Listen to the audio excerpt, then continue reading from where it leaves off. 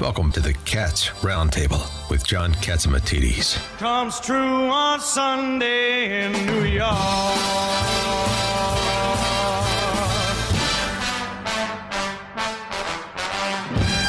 For our WABC listeners, a special message from Steve Trapellis, one of my dad's bosses at Longchamp's Restaurants, on my dad's birthday. November 18th is my father's birthday. And I think about him very, very often. And when I'm at an event, I meet up with Stephen Trapellis, who is also a friend, that worked with my father at Longchamp's Restaurants on the corner of 42nd Street and Lexington Avenue for many years. Stephen Trapellis, Yasu, how are you? Yasu, John, I am very fine. And I heard you tell everybody that today is your great father's, God bless his memory, birthday. And I'm sure he's in heaven and he's watching you, and he's very happy to have a son like you, sir. I'm also very proud to know you, John, at the Archons, at the National Council of the Archons. You're the president of the Archdiocesan Council. I am a member of the Archdiocesan Council. I'm a senator now, being appointed.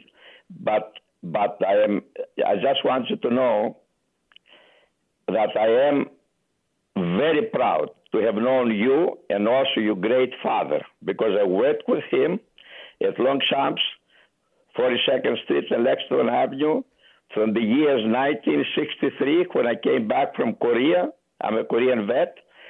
And I departed there. I opened my own restaurants in 1997. I was there when he retired at the age of 65. And we had a retirement party for your father, not just the waiters and the managers, but the owners of Longchamp's were there to greet your father. Everybody was very proud of your father. Jan Mitchell there? Yes, of course.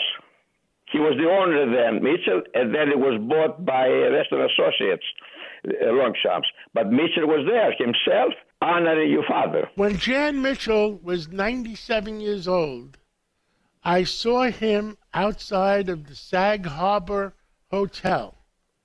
And I say to him, "Do you know me?" And he says, and he was 97 years old, so he was very old.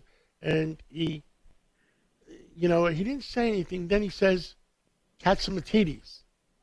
So he knew me.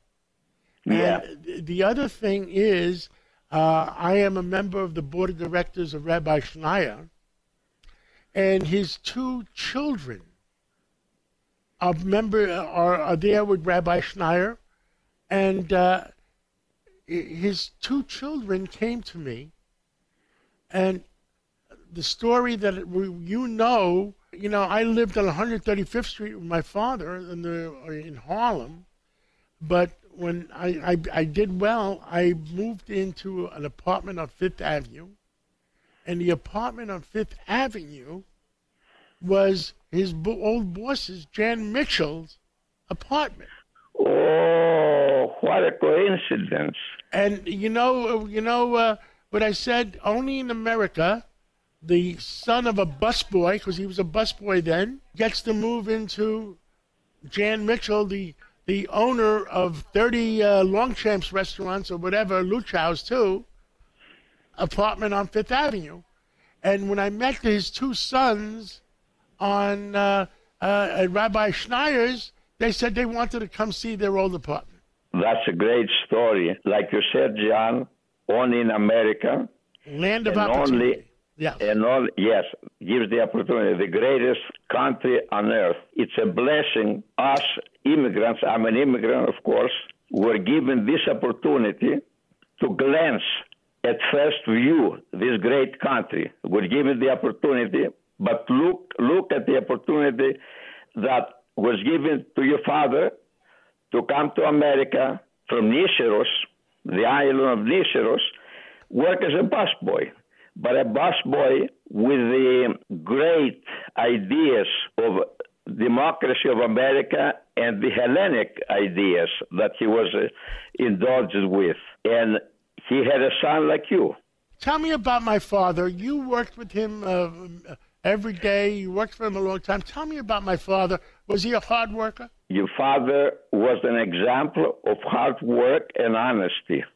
I was in Korea. I was discharged as a sergeant of the military police, serving in 38th parallel in Korea. I was discharged at the end of 1962. The first job that I got when I came back, it was around February 1963 at Longshanks. The first person that I met there was your father, Andreas Katsimatidis, who was a busboy, but to me he did not act like a busboy. He was like everybody was listening to him. Longshanks, as you know, John, was a very big, 82 waiters and busboys. And the first floor, the ground floor was the cafe on top on 42nd Street, but the restaurant, the big restaurant, was below street level. The kitchen was underneath 41st Street, and the end of the restaurant underneath was at 42nd Street, a whole block. Your father gave me the first instructions when I was a floor manager, but I listened to your father. You know, I was happy to meet another Greek there. And the first one that I met was your father. A beautiful man, very hardworking, thin. He took a tray from the kitchen, as I said, underneath 41st Street, of 24 plates, one tray. He walked through the first floor. There was a stairway, 25 steps. He carried that tray up the 25 steps to the cafe where there was an elevator. And from the elevator served a company every day, your father. I admired this man. I was 27 then. He carried this tray. He was 59. He was born in 1904. God bless him. Everybody. And the floor manager, the pay then was minute.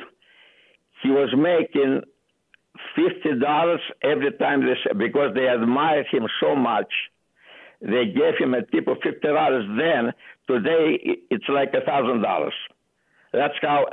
But anyway, before I forget, John, he always spoke to me about you.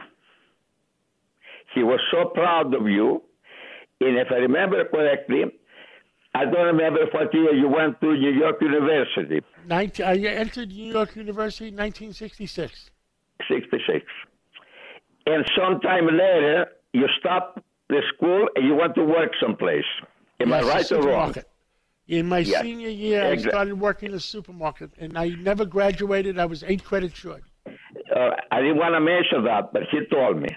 He says, Steve, please, tell my son he was going to New York University. He was very proud. New York University, big, you know. And all of a sudden, he says, he quits college, and he goes to work in a supermarket as a stock boy. Now, listen, I cannot advise your son. I said, he's a smart man. He went to college. He went to Europe. If he stopped college, he went to, maybe he knows something better than you and I. Steve, I don't know what you say, but since that we have respect for each other, I listen to you. But he made me very sad.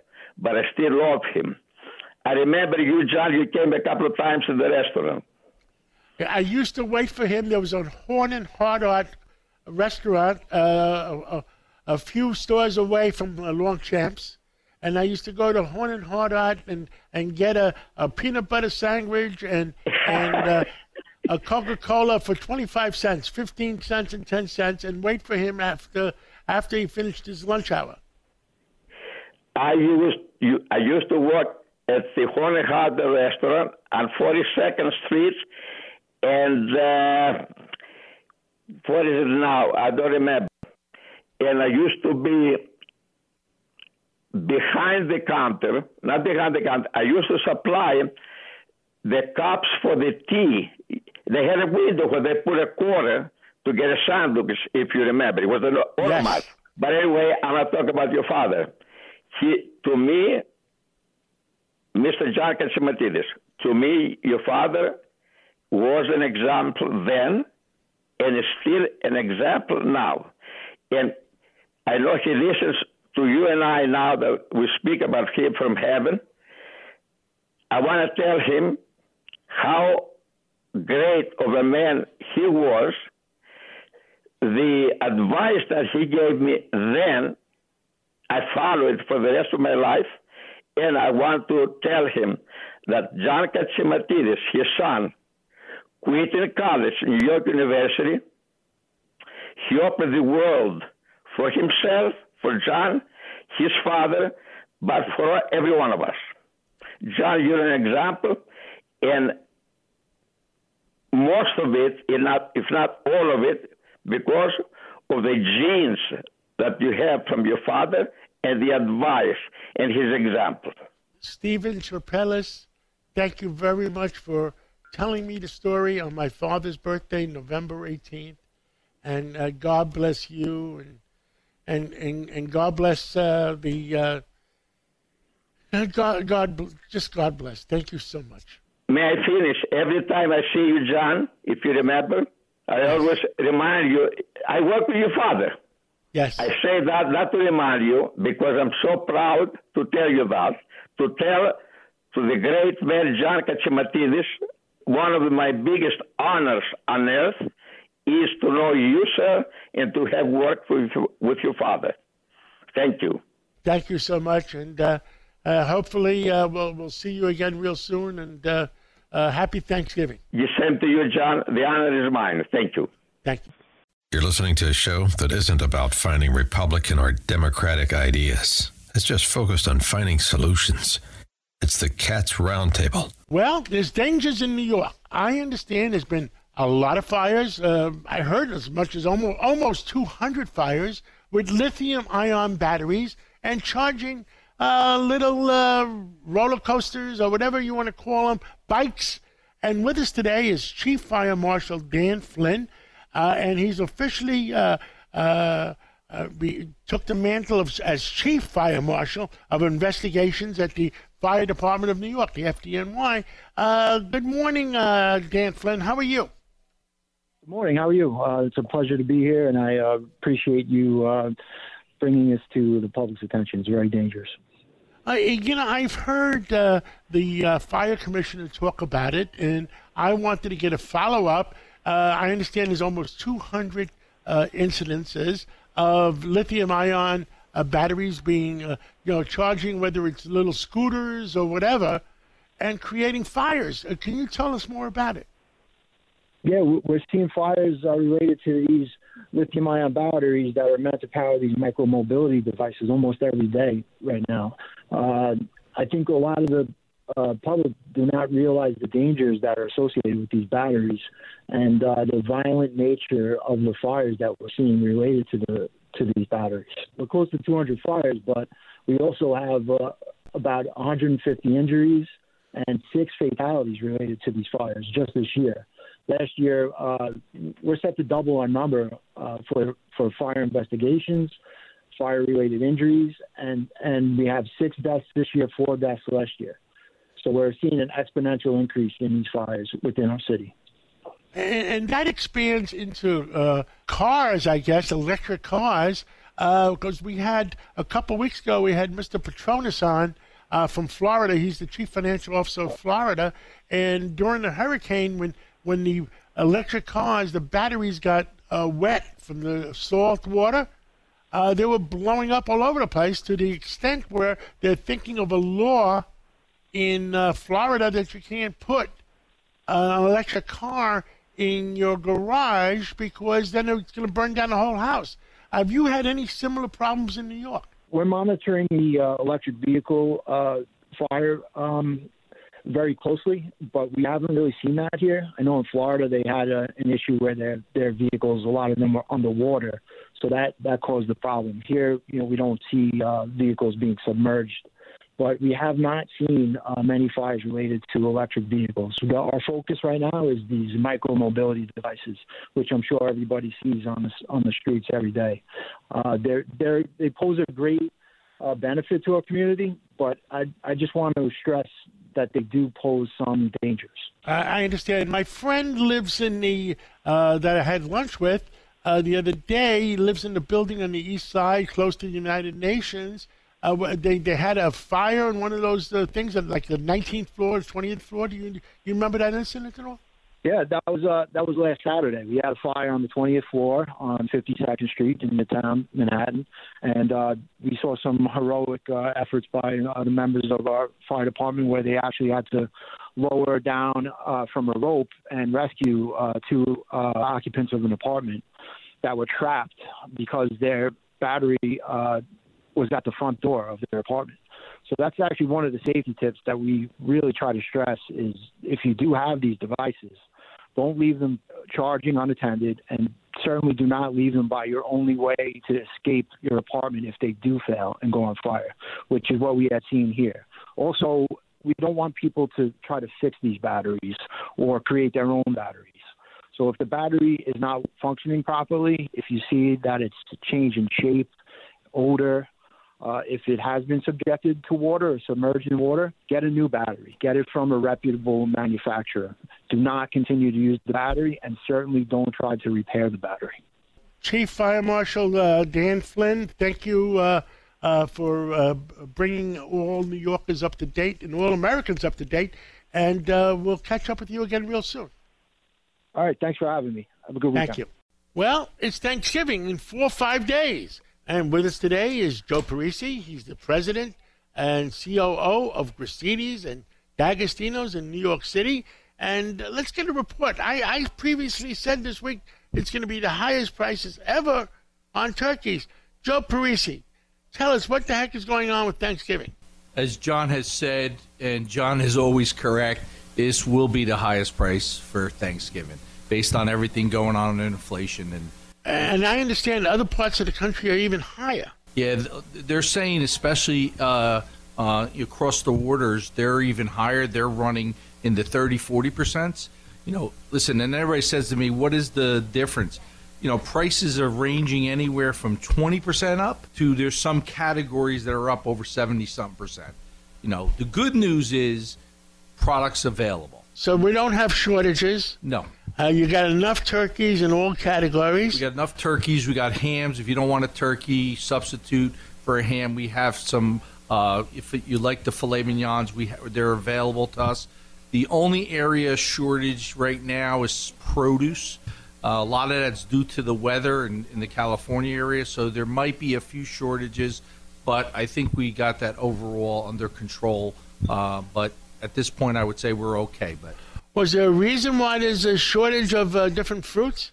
Yeah, so what ended up happening was a combination of when we're switching from Florida to California, a lot of the drought affected a lot of our crops out there. So that caused, especially in the leafy lettuces like, the icebergs, the romaines, the red leaf, green leaf, and strawberries. So some of the crops didn't make it through, and that's causing the shortages, and that's why you're seeing the price go up so high. Buy early, don't wait till the last minute then. Yeah, my feeling is you should be shopping for your holiday now. Like today's Thursday, you should be out this weekend. Yeah. So today's Sunday, so you should be out first thing on Monday, making sure that you're getting your product, and that would be the easiest way to make sure that you have what you need. Understood. Is there anything else they should know? Listen, I think you have to plan your holiday menu. And then I think there should be in the back pocket an alternative. And listen, definitely plan it from a pricing standpoint because, listen, as John has said 1,000 times, I said it, prices are up. I understand the CEO of Butterball was on television last week saying one of the reasons the turkey prices are so high is because of grain prices going up. grain prices are up 30 to 50%, and that is the feed to feed the birds. So that is affecting, and I've said this on a few times I've been on this show, it's the grains, it's the oil, the gas, it's the trucking. There's a combination of things. It's just not one thing. So, but definitely the Butterball guy's right on the money. Joe Parisi, President and COO of Gristedes and D'Agostino, thank you so much for updating. You have another point you want to make? The only other thing is, listen, one of the things that Gristedes and Dags is doing is to help get turkeys onto people's tables that are in need. So if you go to your store and you shop, you have the ability all next week to donate to this program, which is a great thing that could help people that can't get turkeys for the holiday. So please stop in one of our stores, Gristedes and D'Agostino's. Thank you, Joe Parisi, and we'll catch up with you again real soon, and have a great Thanksgiving. With us today is Steve Cates, otherwise known as Dr. Sky.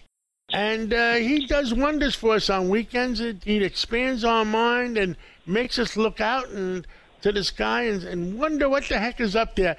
Steve Cates, tell us what's new for this week. Well, good morning, John, and to all the listeners out there. We're going to go back to Artemis 1. As everybody hopefully knows by now, it had a successful launch to space. And the Orion space capsule now is headed to the moon for a 25-day mission, John, and this is really incredible. The power of Artemis 1 is over 8.5 million pounds of thrust, simply the most powerful rocket that we've ever launched anywhere in the world. But as of a few days ago, just to give you an idea of how quickly this object is getting to the moon, some 1 day and 10 hours after the launch, the little Orion spacecraft was 143,000 miles closest to the moon, and it will actually get closest to the moon on November the 21st. A great mission, a little overdue as far as many people's expectations. But, John, it is a success for NASA. We wish them well. Like we previously talked, I'm still disappointed they haven't done more in the last 20 years. But I agree with you totally. Yeah, tell us what else. That new space plane that the United States, it's caused a sonic boom all over Florida. You have some other revelations on that. Well, interesting, John. They call it the X-37B, which is supposedly a super secret, military Space Force little space plane. And what they're saying it's probably doing, at least as much information as I can get, and I talk to reliable sources, they're talking about the ability for it to take solar power and convert it to microwaves. But there's also a secret payload on board there, which I don't think any of us are going to know. But let's hope that with Space Force and all the potential for some dangers with, say, other rogue nations that may want to shoot down satellites, this may be a defensive platform. But, John, there's something else to report here to the listeners of the show. China has also been launching space planes of its own. I don't have the dimensions or the size, but what we do know is that they've launched over the last 6 months 2 of these individual Chinese space planes. And what's interesting about the Chinese one, it actually sent something out of its body, out of the little space plane, into orbit around the Earth. So we don't know what that is, but the Chinese are very aggressive when it comes to space, and they have something, it seems like they copy us all the time. How about that? A Chinese space plane also to talk about. And every week lately, in the last few weeks, you've been coming up with the mystery of the week. What's up this week? Well, John, here's the mystery, and this is interesting. We talk about mass extinctions here on the Earth.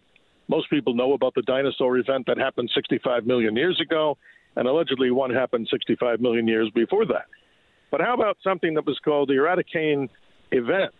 It was an extinction event that happened 500 million years ago, and what did it do? It was plant and some kind of sea life, but somehow the oxygen got taken out of the atmosphere of the Earth. We don't know why. Nobody knows what caused it. Maybe it was another asteroid strike. Maybe it was a burst of cosmic gamma rays. But the point of the matter is, Earth has survived so many of these so-called extinctions, and life magically continues to go on. But the mystery is this. What happened 500 million years ago to cause this? It's another of the great mysteries, John, that we continue to search for in the world of science every week, every year, to try to understand just how resilient the Earth really is. And that's what I wanted to tell your listeners. I always like to talk about the live sky, John, things that actually people can see as you and I talk about a time to relax, a time to reflect, here we go. We're going to talk about some of the big things happening in the month of December. And we naturally know that we have the winter solstice coming up on the 21st, as we change in the Northern Hemisphere simply to winter. But here's something interesting. Along a good part of your listening audience, on December the 7th, the next full moon is called the full cold night moon. Well, what's going to happen, John? Mars is closest to the Earth right around that time and bright in the sky. And for a good part of the nation, your listening audience, the moon is going to cover up or eclipse Mars in the sky. Talk about events that happen that have some kind of symbology behind them. It's very rare to see a bright planet like that with the naked eye get covered up by the moon. It's a rare event on December 7th. And then we have a meteor shower again called the beautiful Geminid meteor shower, which peaks on the morning of the 14th of December into the 15th. You may get to see in dark skies slow-moving fireballs. John, it's always fun to talk about these things and give us an opportunity to expand our minds and learn so much more about the great mysteries that lie beyond. Steve Cates, Dr. Sky, thank you so much. And thank you for letting us look at the sky and wonder what the heck is really going on. And we'll catch up with you again real soon. Thank you, John. Always a pleasure, and happy Thanksgiving to all the listeners. Happy Thanksgiving, but don't forget, you're on the WABC website. Oh, yes. Hey, I always promote that all the time, John. That's awesome, man. I want to talk about it, maybe an email address that I can use, too, there, because I get people to respond. Okay, we will do that, and we'll catch up again. Gotham City had Batman. New York City has the Catman. You're listening to the Cats Roundtable. Only in America can a guy from anywhere go to sleep a pauper and wake up a millionaire. Only in America. Good morning, New York. With us today is former Congressman Peter King, and we're a week, 6 days away from Thanksgiving. I can't believe it. Maybe 4 or 5 weeks away from Christmas. Congressman King, we had the election. There's still races that we haven't determined yet.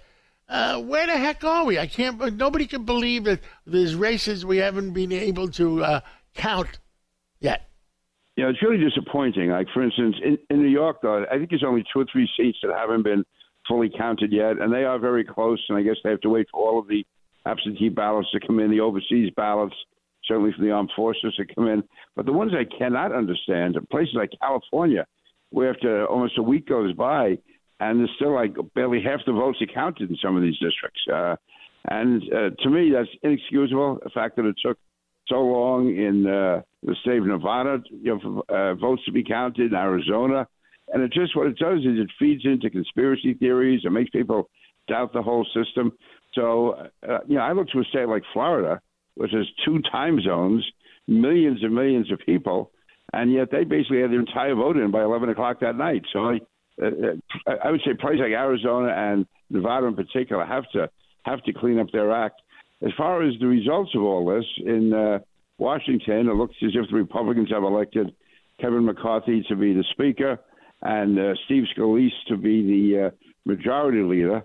And also on the Democratic side, after really 2 decades as being their leader, Nancy Pelosi has stepped down as Democratic leader and as Speaker of the House. Well, she had no choice to step down as Speaker of the House, but then she could have been the minority leader, and she's now resigned from that. She'll still be in the House, at least for a while, but she won't be the Democratic leader. And what could be important for New York is it looks as if the front runner for Speaker the front runner for leader on the Democratic side is Hakeem Jeffries from Brooklyn.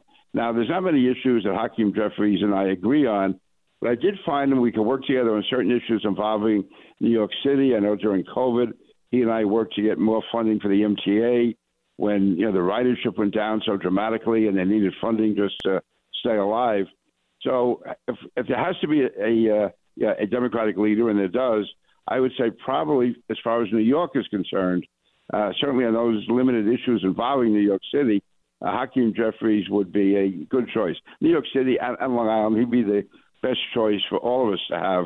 Obviously, I'd rather be dealing with Republicans across the board. Right now, I would say that Hakeem Jeffries is the best bet for New York City.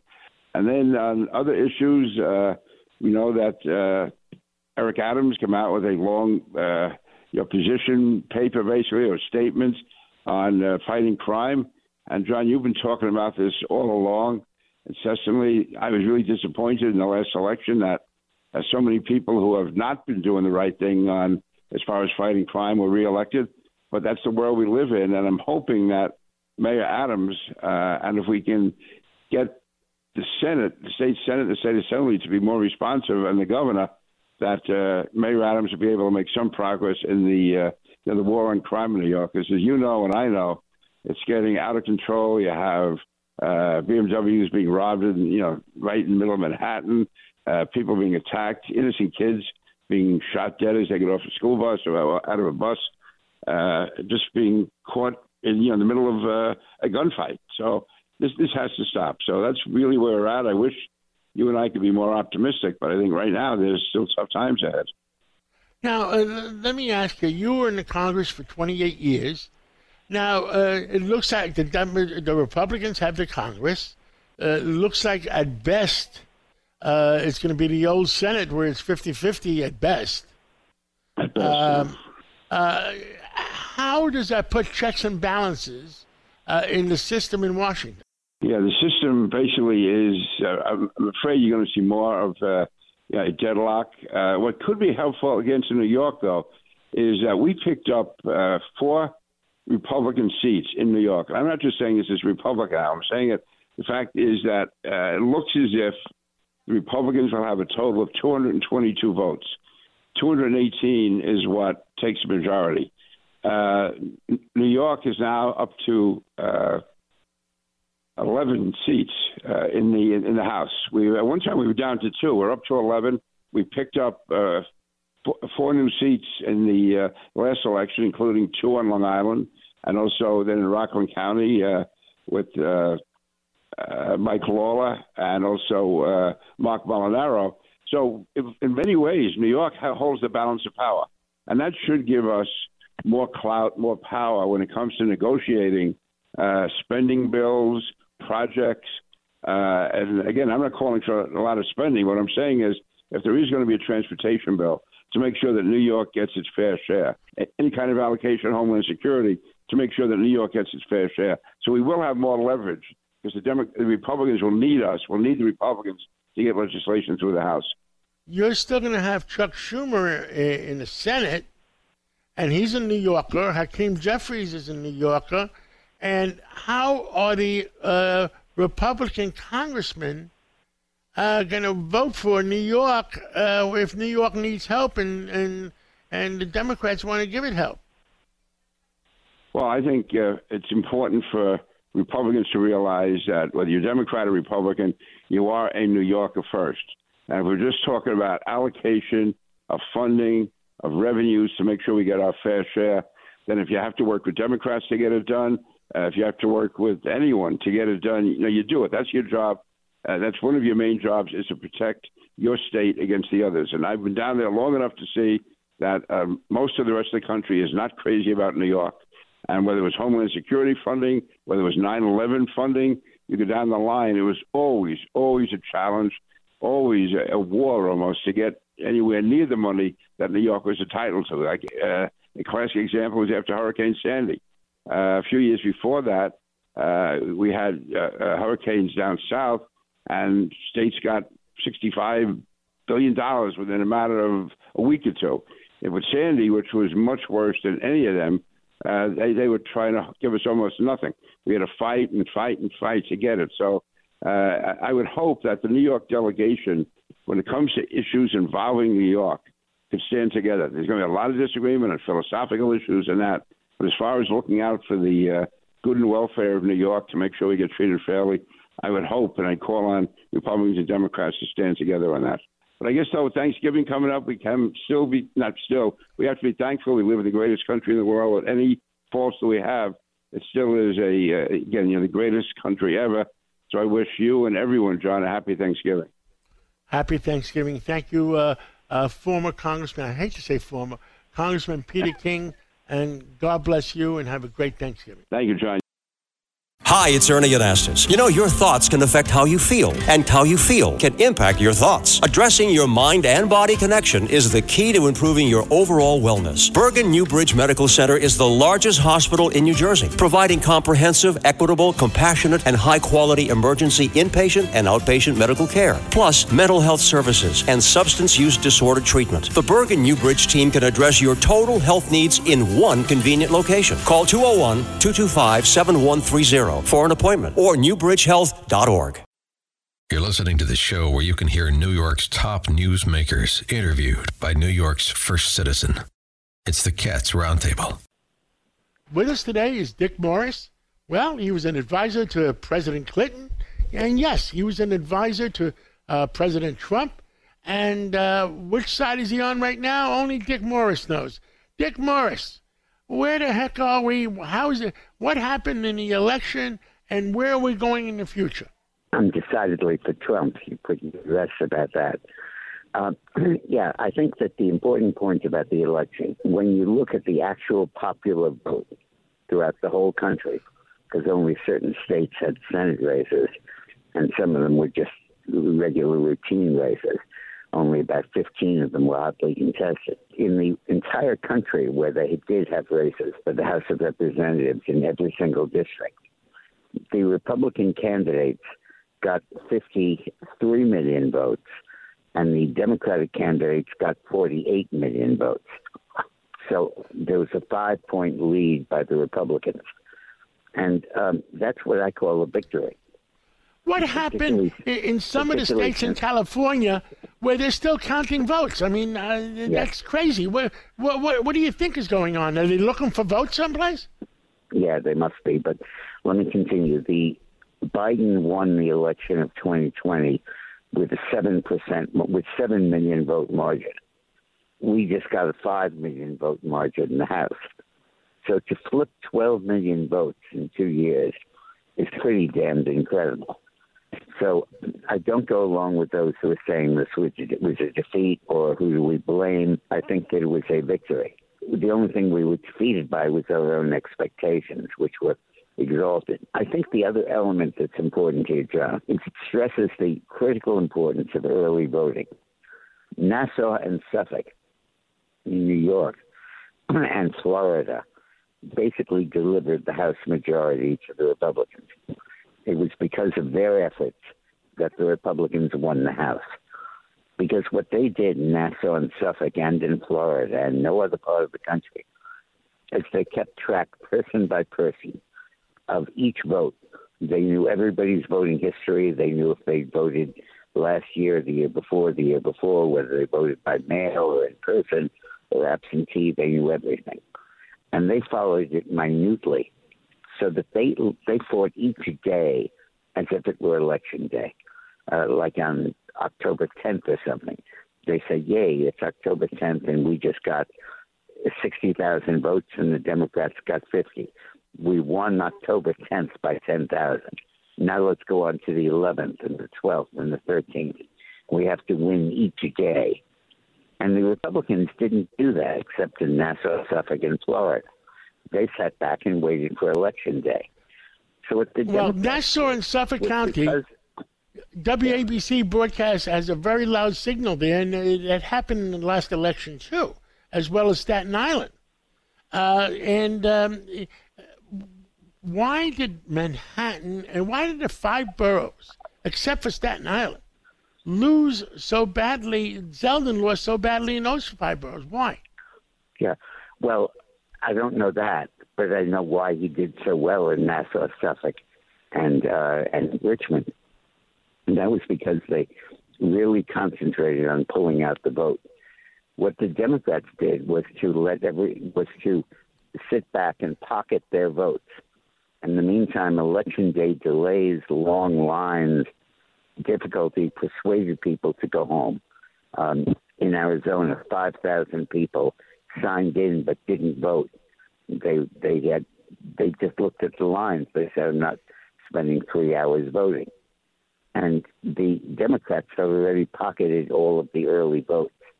And that made all the difference in these key Senate races. Had we done early voting as I urged us to do in my book, The Return, Trump's Big 2024 Comeback, we would probably have won 3 Senate seats that we lost because the underlying popular vote was there. We showed that in the House elections. We just didn't control it for the Senate because we did not insist on early voting.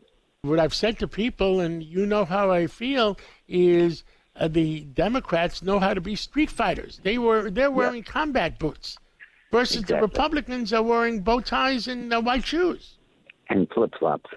Yeah, yeah. So, well, I'm going to be. What are you going to talk about at noontime today? I'm going to be listening to the Dick Morris show at noontime to 1 o'clock, and you have a great show. Yes, the election, but I'm also going to talk about the new special prosecutor, Garland, the Attorney General. Tell us about that. Has just named a special prosecutor to investigate Trump and the archives. And this is an investigation without a crime. The Washington Post, which is pretty much a Democratic organ, revealed that the FBI has found that there was no pattern to the documents Trump took with him to Mar-a-Lago, and that they basically were souvenirs. It was memorabilia. It was kind of ego-tripping. It had nothing to do with national security. And they hired the Attorney General went out and did a special prosecutor. I mean, are we running a third world country? What's going on? Yeah, well, it's another one of these scandals that wasn't a scandal. It's a little bit like the Valerie Plame scandal, where nobody got convicted except one guy for perjury. This is a scandal without a scandal. And the important thing is that after terrorizing the country for 6 months with the specter that Donald Trump could be indicted, it's now clear that he won't be, because the major thing they were investigating, the archives, there's no malfeasance, there's no intent. He wasn't taking documents to sell them to the Russians. He was taking documents for his scrapbook and his grandchildren, and he thought he had declassified them. So this is another ruse by the Democrats to try to deny Trump the presidency with no substance at all behind it. Dick Morris, I'm going to be listening to you at noontime today on WABCRadio.com, 770 in your dial for almost the whole East Coast. And thank you so much, and God bless you. Great. Bless you, John. Okay. Congressman Zeldin is on the line with us. Welcome back to Cats at Night. Hey, everybody. Well, where the heck are we? I mean, you brought in, if it wasn't for you bringing in all those congressmen in New York, maybe we would not have had the majority. Well, we had a lot of great candidates. They were out working hard. We were running as one team and talking about many of the same issues, and really excited to see all the down-ballot success. I was just in D.C. with Congresswoman Malliotakis. She was telling me that 4 of the assembly districts in her congressional district flipped. Wow. Seeing great strides inside of New York City, a lot that the Republican Party Let me calm down David Paterson. He's a little upset. Okay. Go ahead. I'm not too upset yet. Go ahead, Congressman. Well, listen, it's just important for the Republican Party to work on outreach to voters who maybe haven't voted Republican in the past. During our campaign, we would show up anywhere. We would show up everywhere. It was the day before the election, and you just saw their faces in Co-op City in the Bronx when I was showing up. You're not supposed to be here. But, yeah, I think that it's just important for people when they're out there campaigning for votes. Yes, it's, you speak to your base. You want to make sure that your supporters are showing up, but it's also important to expand and talk to people about issues that matter most to them and work hard, start early, take nothing for granted. And for voters out there, make sure your vote doesn't get taken for granted. Well, Congressman, you worked so very hard, and I want to ask one question. And David Paterson, we're going to go to you, and Rudy Washington, then to you. Why did New York City, the 5 boroughs, get 70% of the vote when all the crime that's going on? Well, there's different types of voters out there. I mean, we won Staten Island by about 33%. There were parts of the Orthodox Jewish community where these election districts were coming in. A bunch of them had us up over 90%. With the Asian American community, we won Chinatown and Manhattan, Flushing and Queens, Sunset Park and Brooklyn. And then there are other people out there who, especially inside of Manhattan, inside of some other parts of Brooklyn, they came out strong. I mean, they heeded the call. The last week of the election, the governor brought out Bill and Hillary Clinton, Joe and Jill Biden, Kamala Harris, a whole bunch of different celebrity friends. You had the Working Families Party campaigning to be able to exist because it was a gubernatorial election. You had some labor unions stepping up, and it was kind of like they were cramming for a final exam. They probably shouldn't have waited as long as they did, but they woke up in time. I would say sometimes with these elections, they say, well, if you only had one more week. I would actually say it would have been more interesting if the election was about 1 week earlier. But still, it was an exciting race and a spirited contest, and grateful for your excellent coverage every single night, just trying to get the facts out. Lee, it's Richard Weinberg. I just want to congratulate you on a great race, Congressman. I think you are the fresh face in the Republican Party. In fact, I'll go broader than that. I think you're a fresh face for America. We need you. And whatever your next situation is, we're very thankful to have you there. But and by the way, and for those listening, this is David Patterson, and I approve that message. This is the House Democrat, Richard Weinberg, and I approve that message. Yes.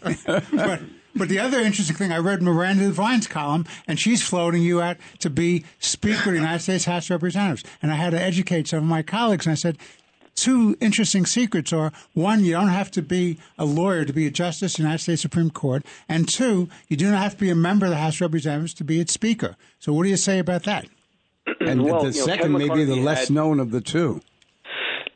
Yeah, Kevin McCarthy, they had the vote. This week, he got a majority of the conference. He has until January 3rd to get 218 votes on the House floor.